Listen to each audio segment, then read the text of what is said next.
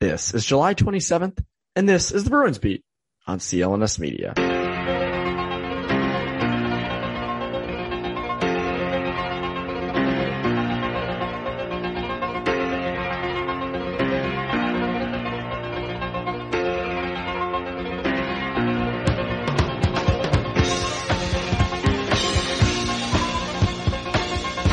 Welcome back to the Bruins Beat on CLNS Media. My name is Evan Marinofsky. I hope you guys are having a great day, a great week. This episode is packed. This episode, as you can tell by the time, I think is way longer than what we normally do. We normally try to go 30 to 35 minutes. Sometimes it goes over, but this is going to be over 40, I believe. This is a long episode, and it was worth it. Conor and I had a lot to talk about. There's been a lot that's been happening, and it's funny. I was in York, Maine this past week. And when you're at the beach, you take your mind off stuff and, you think of some things. And I was thinking about the Bruins a little bit. And there were some thoughts I had that I wanted to get flushed out on here. Why not? It's a podcast. I get to talk with Conor about it. And there were some thoughts I had with the goaltending and with down the middle and with top four left shot defensemen that I just couldn't get out of my head, that I just needed to kind of flush out. And, I guess it only comes to you at the beach. That's where all great ideas are born, at least for me. Beautiful weekend, by the way. But anyways, very packed episode, lots of stuff, a little bit on the draft. And then we get into Krejci. And because obviously Hall's re-signed, what about Krejci? And then we get into left side of defense options. The stuff out about Suter wanting 4 years, a lot of teams in on him. What other options are there? And I think there's some intriguing ones that should be looked at. And then we get into Rask waiting to have surgery, what that all means. And goalies we definitely don't want to see in black and gold next year. So a lot in this episode. I think you really enjoy this one. But by the way, it's an exciting time of the year around the sports world. The Red Sox are playing, Patriots training camp is here, and soon the Bruins and the Celtics will be back. And even if you haven't made it to Fenway just yet, you can still be in on the action at BetOnline, no matter how the schedules change or the players that play. BetOnline is going the extra mile to make sure you can get in on every game this season with the fastest updated odds in the industry. There are always more options to wager than anywhere online, and we even have an exclusive promo code for the best listeners in the world. That's you. So go to BetOnline and enter promo code CLNS50 for a 50% welcome bonus on your first deposit. Again, CLNS50. You heard me. A 50% welcome bonus on your first deposit. Nobody beats that. Nobody. So what are you waiting for? Head to BetOnline today and take advantage of all the great bonuses, offers, and contests available right now. Again, enter promo code CLNS50 for that 50% welcome bonus on your first deposit. BetOnline, your online sportsbook experts. So without further ado, here's my conversation with Conor Ryan.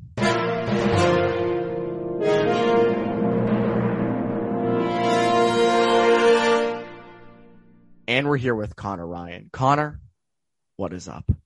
Evan, what's going on? It's going well. The weather's nice again. You're home. You're home now. You're back from Washington. How's it feel to be back in New England in the summer?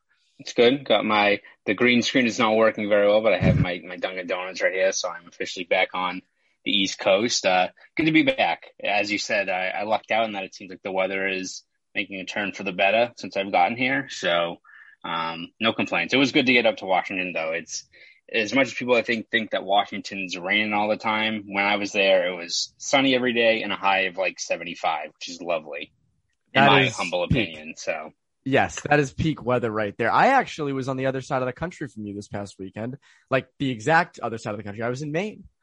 I was in beautiful York Beach, which actually Saturday was the nicest beach day I think I've had like in forever. Like I can't remember a better beach day than Saturday. Beautiful weather. Temperature was perfect. No clouds. Just awesome. So much fun. But the pictures you put on Instagram from Washington look sick. Like some of that stuff looked crazy. Those are actually throwback pictures, though. Those were actually the Quincy Quarries. That's right. Forgot about about that. Kind of the wires crossed there a little bit, but still, Washington in and of itself is very nice too. I'm sure if I was out and about in the wilderness, I'd get good pictures. But those are the Quincy Quarries.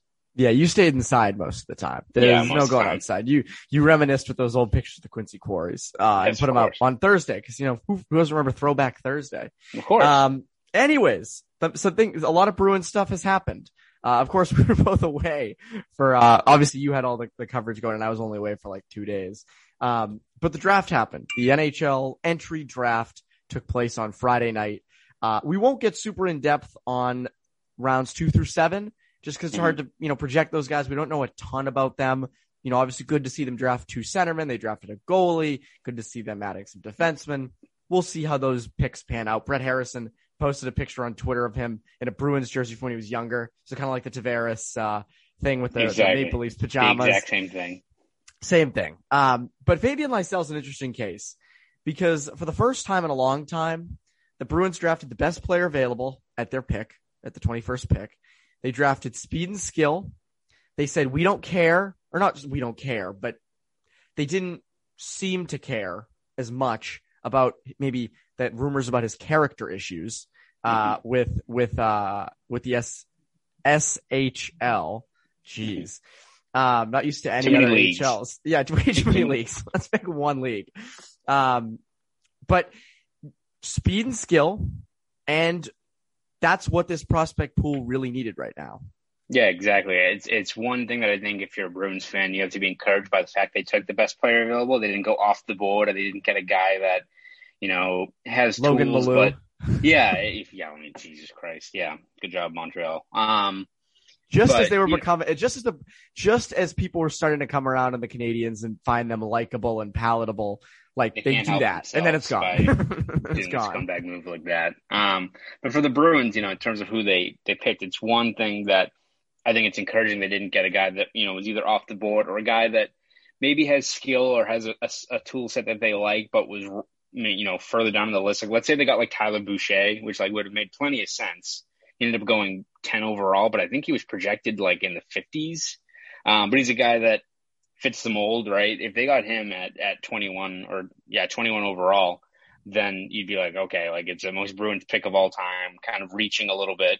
You don't really know whether that's good value there. You get a guy like Lysell, who people thought was going to be gone in the teens. That's already good in terms of adding a guy that's probably above where you slotted him in that spot. And then too, as you said, it's, his style of play. He's just all skill.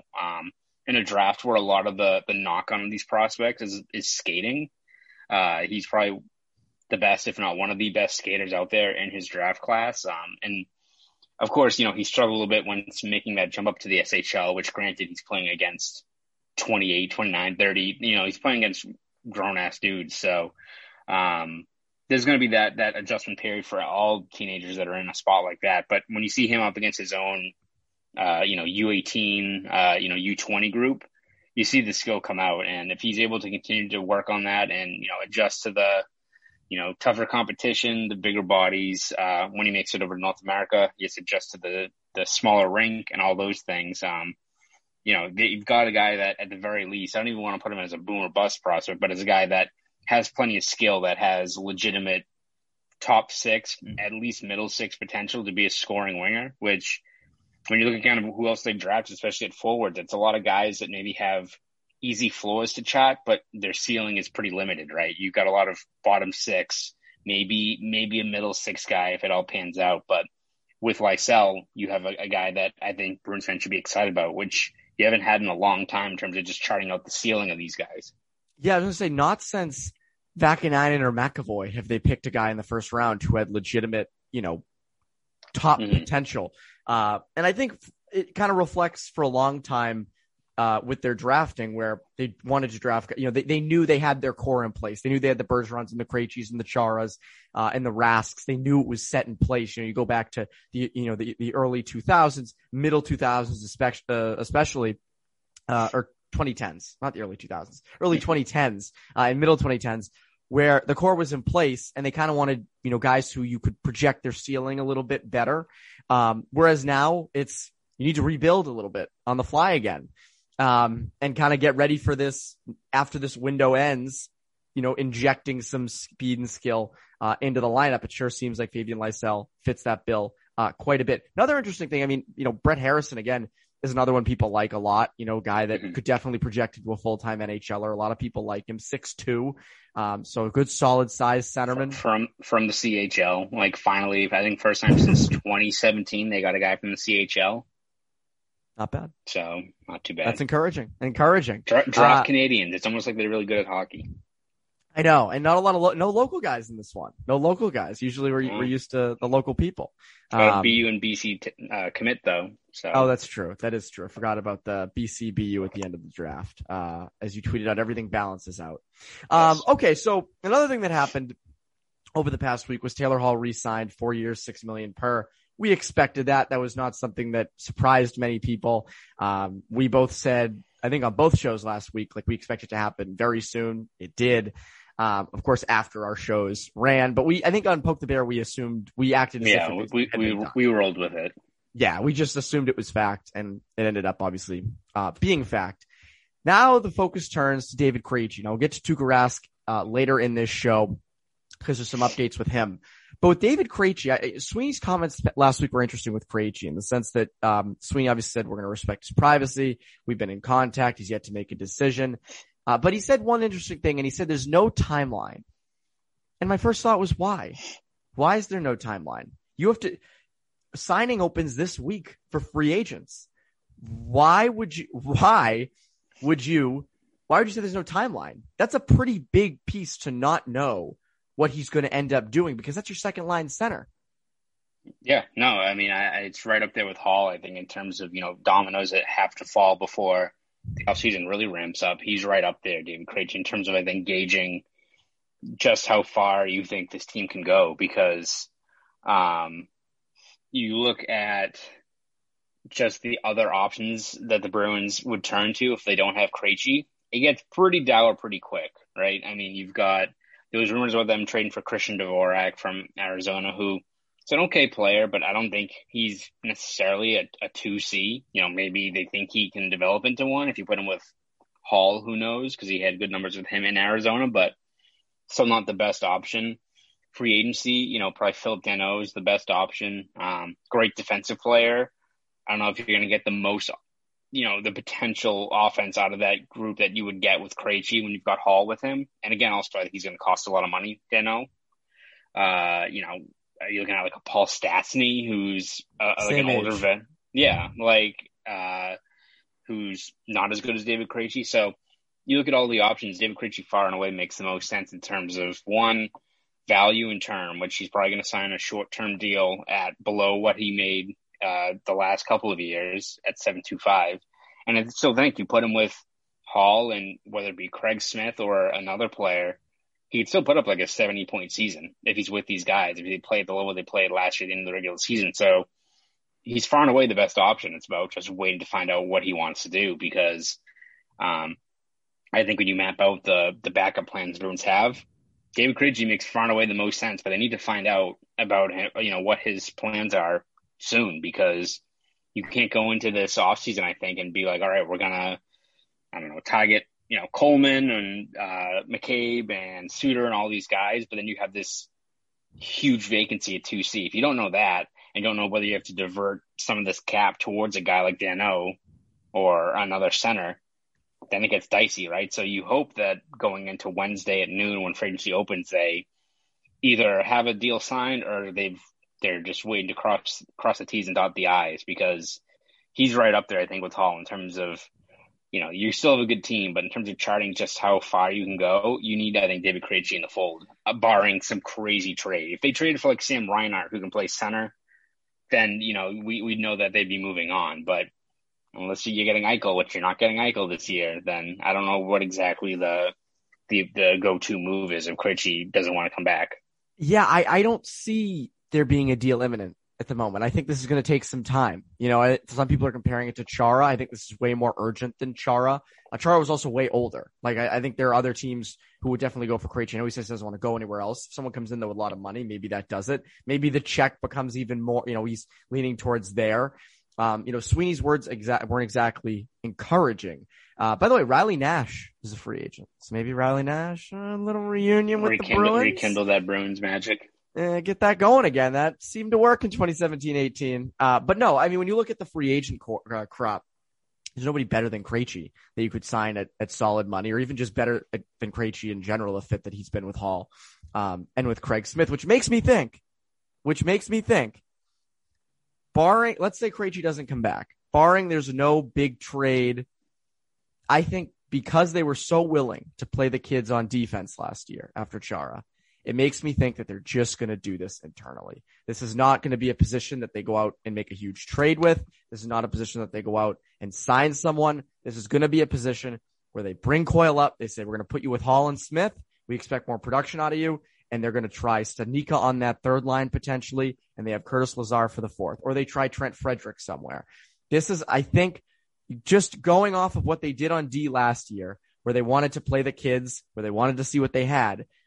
If Krejci does leave, that would be the perfect opportunity to see what you have in Studnicka, what you have in Frederick. Now, do I agree with that? Not really. I think Krejci needs to be brought back, or you need to have some sort of plan in place to make a trade for a top six centerman, because again, this cup window is closing. You need to bring the band back as much as you can. I don't see Coyle putting up Krejci's numbers. I don't see Studnicka, blossoming. Maybe he does. Maybe Studnicka does work on that third line. I don't know. But I'm just telling you, given what the Bruins have done in the past, I would not be surprised to see them just play the kids and just completely fill that role internally.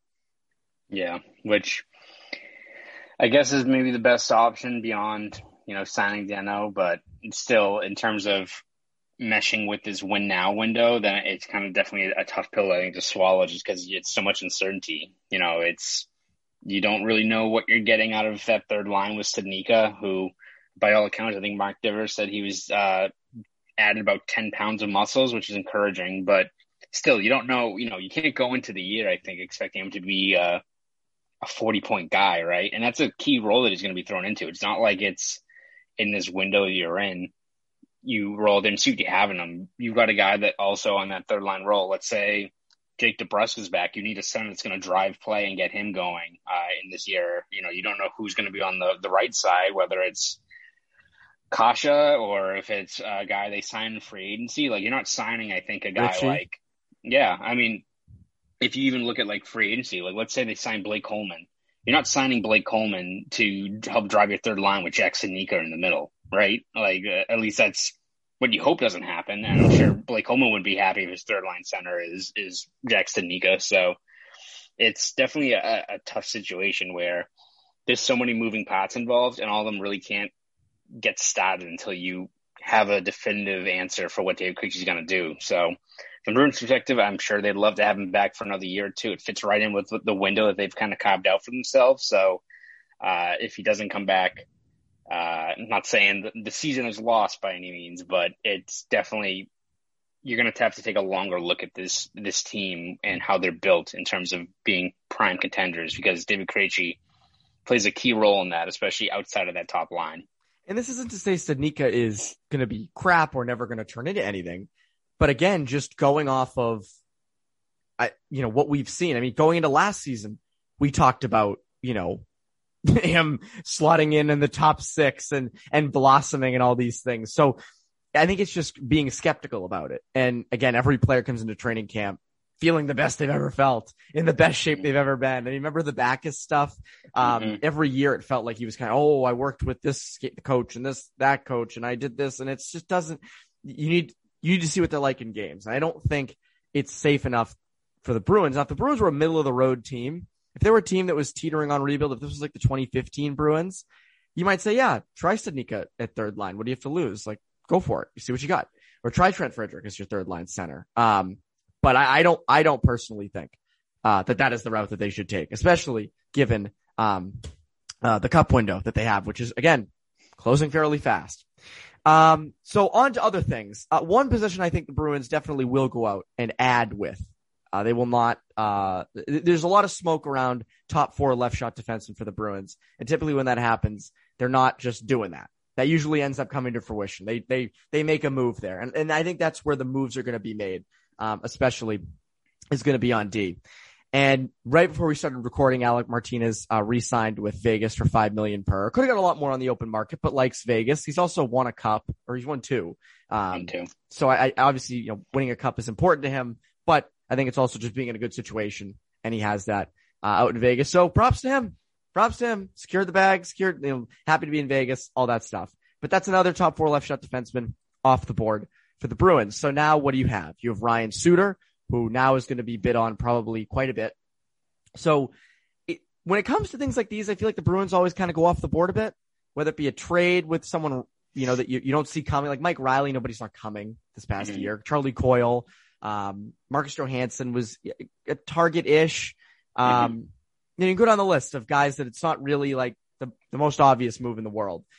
And I was reading Sunday night, Elliot Friedman put out a blog about, prior to free agency week, he did some predictions.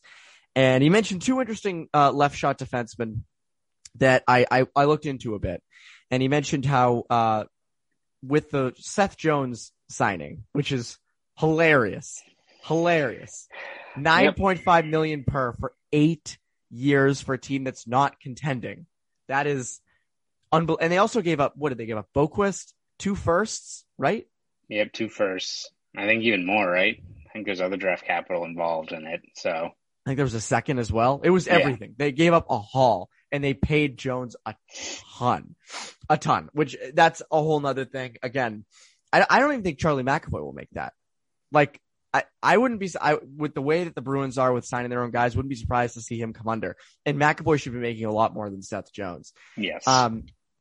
But with Jones's signing, it's going to lead to the Blackhawks just shopping Nikita Zadorov, who's a big 6'6" left shot defenseman, pretty solid in his own zone. And then another thing Friedman predicted was he predicted that Derek Forbort would sign with the Bruins. Derek Forbort, I believe he's 6'2". He was with the Winnipeg Jets this past year. I think he's a former first-round pick as well, which is nuts. But anyways, 2 names, not exactly the biggest names in the world, which again falls in line with what the Bruins usually do when it comes to little openings like that. I wouldn't be surprised to see them go after either one of these guys. Now, Zadorov you would have to trade for because he's an RFA. But Forbort is a UFA. You just sign him. Forbort is not going to cost you a lot. Zadorov would definitely cost you more. And it would also cost you a trade. I was looking at both of their advanced stats. Now, both were on teams that are not great defensively. Chicago, especially, not great defensively. And Winnipeg wasn't either. Both had advanced stats, that would fall last on the Bruins, would not be, it'd be last in every major defensive category. Expected goals against per 60, Corsi for per 60, and high danger chances against per 60. But I do wonder if they came to Boston, if they were in the Bruins system, and obviously the Bruins are a much better defensive team than both of those, I do wonder if those would be intriguing options as top 4 left shot defensemen. Maybe.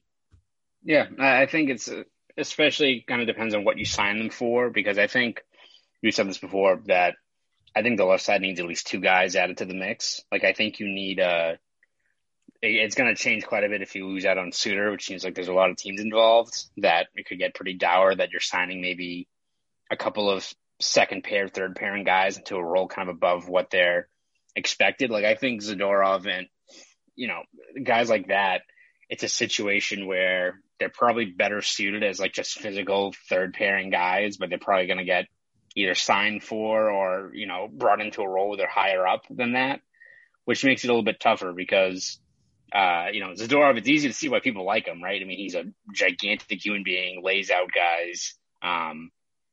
It's a situation like that where he'd be great if he's just kind of that, he's like a Russian Adam McQuaid, where it's just, he's like in that third pairing role.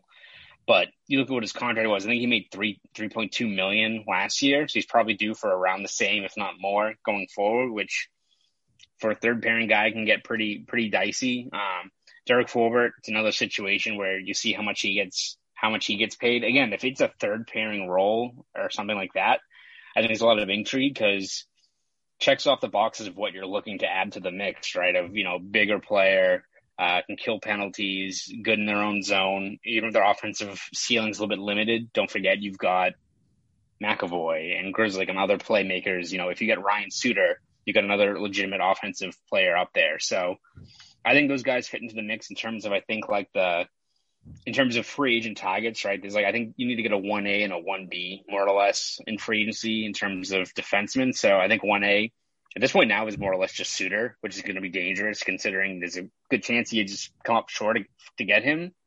But after that, whether it's, Zadorov or Forbort or McCabe, who I think could be a very, very good, second, third pairing guy, I think you need to get one of those players into the mix as well. So any of those guys fit the bill. I think Forbort's probably, been overlooked a little bit in terms of what he brings. Again, it's not flashy, but I think, you look at his last couple of years, especially in terms of competition, he was handed a whole bunch of, D-zone stats, a lot of top six matchups, and more or less held his own, which I think is something you can see as just being a good value find for what he brings to this team. Kind of like how on the right side, Hakanpää is the same way, where it's a guy who's big, physical, had tough assignments, but defensively mapped out very well considering what his matchups were. So I wouldn't be, opposed to, signing a guy like Forbort. It just depends on, I think, what the cap's going to be. If you sign him to a $3.5-4 million a year, then you're like, oh, okay. Oh, no. Yeah, exactly. Yeah. Then it's like, all right, well, I'm not sure what exactly role you're expecting him to play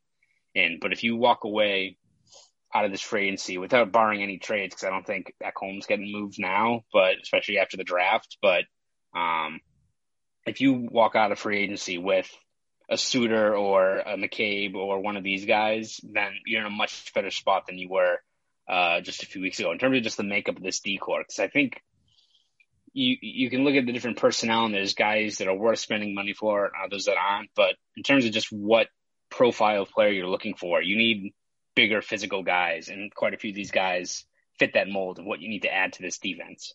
See, I look at the Mike Riley stuff, and you hear Sweeney and they're talking, and Sweeney also mentioned that Riley could probably get a lot more on the open market. And I think that is the case. To me, I look at it and I just think, and we've said this multiple times, you have Grzelcyk. You have the smaller left shot mobile defenseman. You have a Sean coming up as well down the pipeline. I don't know if you need Riley as well. If you can come out of this offseason, obviously I think the ideal thing on the left side to come out of this offseason would be Suter, Grzelcyk, and McCabe, or Suter, Grzelcyk, and Forbort at a good price. But let's say they can't get Suter. Let's say Suter is taken by the Islanders, Lou Lamoriello sweeps in and gets Suter and Parise, and he gets their version of Palmieri and Zajac from last year. Then what do? Well, you have Grzelcyk. Do you re-sign Riley? I say no. I say you try to get a Forbort and maybe a McCabe and try to make that left side work, and you see who fits best where, because then Forbort and McCabe can play those tough minutes. Maybe Zadorov. Hey, Bruins fans would die to have Zadorov. They'd have another Z. He's big. He hits. I mean, you'd see Paulie in the back of the balcony foaming at the mouth over having Zadorov. There would be a lot of good bootleg shirts being sold on Causeway if you had Zadorov. Oh yes. It'd be the Ivan Drago, I must break you. It would be that, but it'd be Nikita Zadorov's face on it. Some people would be like, "Who's this guy?" And they'd be like, "Oh, he's Nikita Zadorov. He's 6'6". He's a huge, He's a humongous Russian man who just crushes everyone. That's all you need to know. He's a big boy on the back end, and they're like, "I'm sold." I don't even have to know what he looks like, what his number is. I'm watching that dude. I do wonder the Zadorov thing, obviously, because he's an RFA. You would have to trade something for him. I wonder if that's a deal in which DeBrusk would go the other way in. I thought about that, and I said, obviously, I always think DeBrusk can get more, but then the NHL always surprises me with their deals. I feel like we always get blindsided. Guys go for way less or they go for way more. I wouldn't be surprised to see that happen. I wouldn't. If that did happen, if they were to trade for Zadorov, I would not be surprised to see DeBrusk be what goes the other way in that. Wouldn't love it. Would not love that. That would be like Richie, but yes, in terms of an RFA for RFA swap. But yes, I would way rather that be the case. Yes, but I wouldn't be surprised to see that be maybe the asking price. And again, I don't have any intel on that. That's just what I kind of wouldn't be surprised to see. But yeah, I think again, if they could realistically, if they can come out of this with 1 to 2, preferably 2 left shot defensemen, whether that be Forbort, McCabe, Zadorov, whoever, I wouldn't hate that. But again, Suter, I feel like, is still the main target on the left side. Before we go, there was another thing Sweeney mentioned, and it's that Rask is just now having hip surgery. which is odd because the season ended, June 9th? Mm-hmm. So it is almost 2 months after the season ended, and he's finally getting surgery. Now, I don't think Sweeney ever explained why he waited, unless I missed that, but I don't think he did. First of all, why is he waiting this long? Which I don't really quite understand why. I mean, I get why he wants to go home and be a human being again and not be confined to like a space in Boston. But I'm just kind of curious why he's waiting so long. And then I want to also kind of get to some options that people have been rumored about or people have been talking about for who could replace him. But I don't understand why he's waiting this long. Yeah, I mean, it could be a whole bunch of different factors. I know sometimes it's when athletes need to go under the knife, it's pretty bang in terms of how they're able to schedule some things. But there's also, I think, didn't Chris Sale, when he had Tommy John, have it be delayed quite a bit just because of COVID and being backed up the line. So I think it was. It could be a situation like that where it's things, major procedures are still backed up in terms of the doctor that, performed the surgery, that could play into it. I know hip injuries can be pretty tricky in terms of waiting for inflammation and stuff like that to die down. Granted, I don't think it's 2 months worth, but it could be a situation where you have to have that, settle out more or less because he'd been playing for it for, pretty much over a year. So that could be a situation where you have to have the inflammation go down and have it settle before you can kind of go in and dice it up. So, again, that's more or less speculation on my part in terms of what, why it took so long. You hope it's one of those reasons instead of willingly let this timetable you're on extend for another month or two, which we'll probably find out once. I imagine once he undergoes surgery, we'll probably get an update in terms of the projected, recovery timeline and, what that's going to be. Because if it's all of a sudden now February, March, then it gets pretty dicey, right? If it's still in that same January, February window, then maybe that was the plan all along, that whether it be scheduling or, his overall recovery timeline, then it would make more sense. But I don't think we're going to get a clear picture probably until he actually undergoes the surgery and gets that done. Yeah, so I'm interested to see, as you are, what happens with that. I think we both agree that Swayman and Vladar to start the season is not the move. Again, both young goalies. It's really tough to have both guys be on their game and not know what to expect out of either. I mean, again, Swayman only played 10 regular season games. Looked amazing, amazing, but it's only 10 games. That's hard to completely bank on him for a season. You can say he's the goalie of the future, but to actually have him be the starter on a team that is looking to go to the Stanley Cup is tough. That's just how it works. But there are some interesting older free agent options in net. I mean, again, Halak is officially gone. That is not, he's not returning. He's not coming back. That has been announced. Credit to Alan Walsh, by the way, for not making a big deal out of it. He just kind of, I think he tweeted it or he said it to someone. So not a huge, picture of Sweeney putting a sword in the back of Halak or anything crazy like that. But what is interesting is there's one name that's kicked around. He's not even a free agent. It's Braden Holtby out in Vancouver. Vancouver wants to buy him out. And that's one name that's being kicked around as maybe a guy who could come in. And no, absolutely not. No, you don't want Braden Holtby near your team. And we said this last offseason. People were saying this last offseason, and Vancouver went and signed him to 2 years, $4 million per. Awful. And I was looking at the stats last night. Every single advanced It's even worse than you think. It's worse than you think. It's I thought he was bottom declining. 15. Yeah. I didn't think he was this horrible. And I'm not going to go stat by stat because it's hard to, in podcasts, people are like, this is boring. But you can go down the line, and he's bottom 5 in every stat. Every single stat he's bottom 5 in. High danger, save percentage. Granted, he was behind a shitty Canucks defense. I'll give him that. Crappy Canucks defense. But Hellebuck's behind a bad defense in Winnipeg. That Demko wasn't terrible in Vancouver. Holtby was terrible. Holtby was awful. The numbers, if you want to go check them out, go to Natural Stat Trick and look at them yourself. They're terrible. This is not a guy you want, even at $1 million, $1.5 million. I don't care that he won a cup a few years ago. I don't care that he used to kill you whenever he'd play the Bruins. I don't care. He's not good.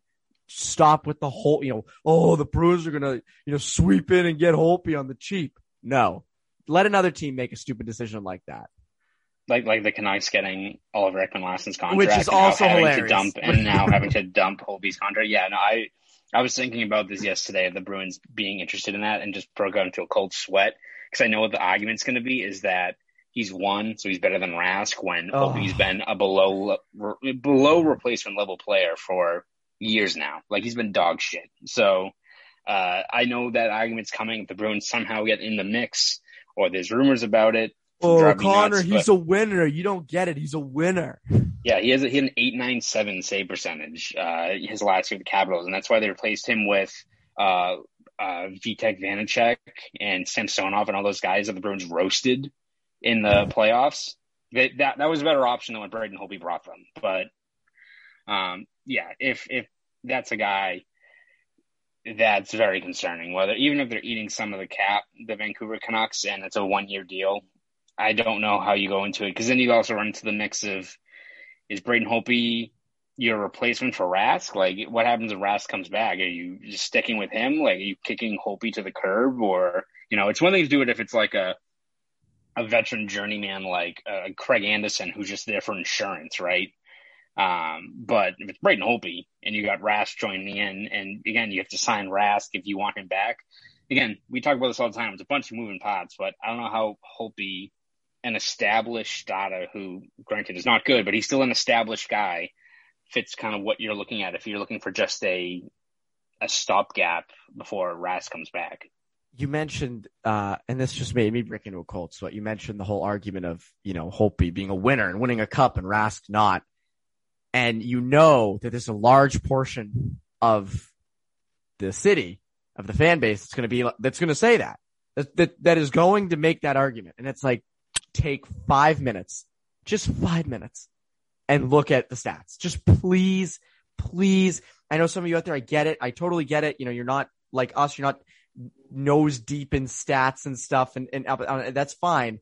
Just before you tweet about it, please look at the stats. That's all I ask. That's all I ask, because the stats are horrible. And again, it surprised me last night when I was looking at them. Interesting people. I mean, Curtis McElhaney, not great, but maybe, for a few months for like $900,000, maybe that's something. I mean, I'm not too big on it. Craig Anderson's another, you mentioned. So there's options out there in the free agent market. I don't think this is like center. Like, again, you're not looking for a starting goalie for forever. You're looking for, just a guy who can step in, who you know what you're going to get out of. And I think they need that definitely badly. And I'm interested to see what they do, because when signing opens, I would not be surprised to see them kind of do something with a guy in net. Because again, you can't play the kids in net. You can't go into the season with Swayman. You can dick around with it on defense. You can even do it at center, but in net, that's not exactly a winning plan going into next season. That is today's episode. Before we leave, Conor, is there anything that you would like to plug? Yeah, we're going to be obviously looking at, once things ramp up on Wednesday, we'll be breaking down all the Bruins free agency targets, who they get. Hopefully they have signed a few guys by Wednesday or Thursday when we record our next episode of Poke the Bear, so we can break that down. But we'll have all the reaction, breakdowns, all that good stuff over at BSJ as the news drops. So follow us and subscribe over at BostonSportsJournal.com. Follow me on Twitter. You can do that at ConorRyan_93. Go do all that for CLNS Media. I'm Evan Marinofsky. You Bruins Beat listeners, have a great rest of your week.